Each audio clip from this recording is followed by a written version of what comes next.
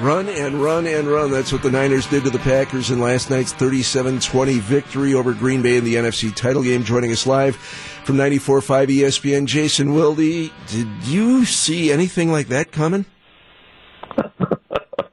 Well, Gene, I think you got to focus on the positives. I mean, George Kittle had one catch for 19 yards. I mean, Jimmy Garoppolo only completed 6 passes. It's unbelievable. No, frankly, I didn't see that coming.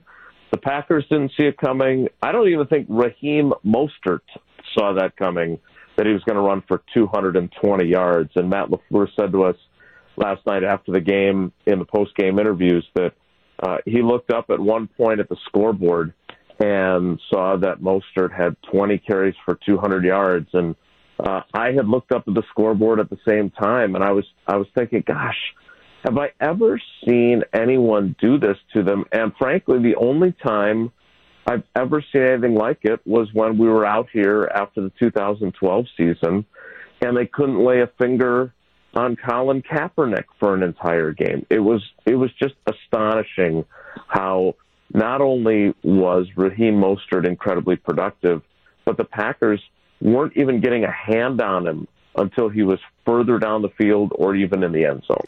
Well, Jason, you obviously knew something. When you joined us on 94.5 ESPN yesterday afternoon in the pregame, we asked you about an X Factor, and you picked, yes, Raheem Mostert. What was it about him that made him so dynamic and what made him so difficult for the Packers to deal with?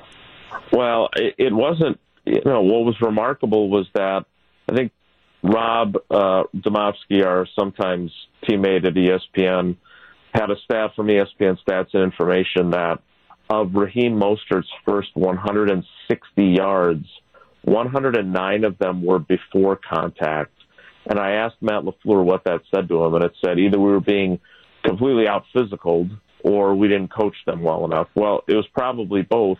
But, Brian, when that's happening, that means that you are getting manhandled on the line of scrimmage. And it's not how the game started. Like, the first series, they go 3 and out, and Kenny Clark has a big stop. It was just astonishing how much, and Tramon Williams had a great line. He said, there weren't just holes, there were huge holes. And it's true. I mean, there was just so much running room for him that it wasn't just about Mostert. It was about the way the offensive line and their fullback and Kittle, who did not catch any passes other than one, were blocking for him. 94.5 ESPN, it's Jason Wilde joining us live on WTMJ. Do you think this is curtains for defensive coordinator Mike Pettin? Well, I don't think so. I mean, I understand that fans are frustrated, and certainly that was a terrible performance during which they did not adjust. But we're always so quick to fire people. I guess you can't rule anything out.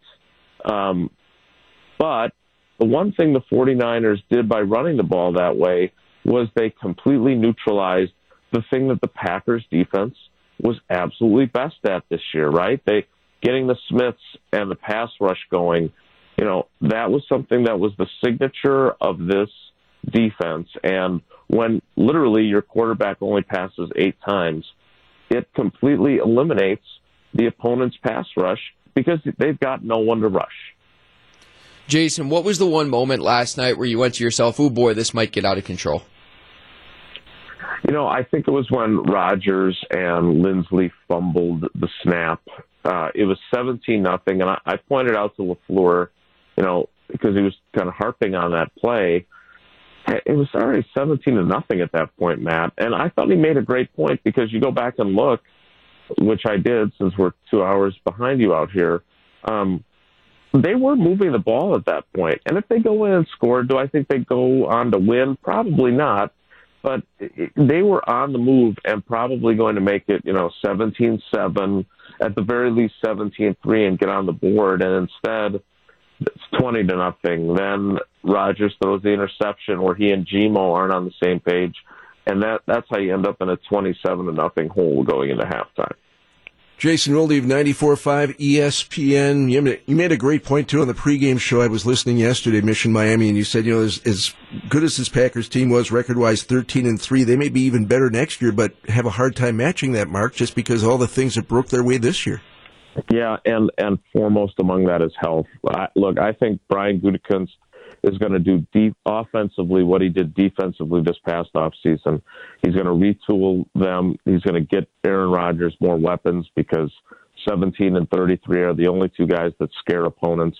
They need to do that, but they're not going to be as fortunate. They're not going to go 9-1 in games, in one-score games. They're not going to have everyone stay healthy the way they did this year. So it's going to be tough, even if they're a better team, to get back to the point that they were at yesterday. And that's why it's demoralizing, because they were one win away from the Super Bowl.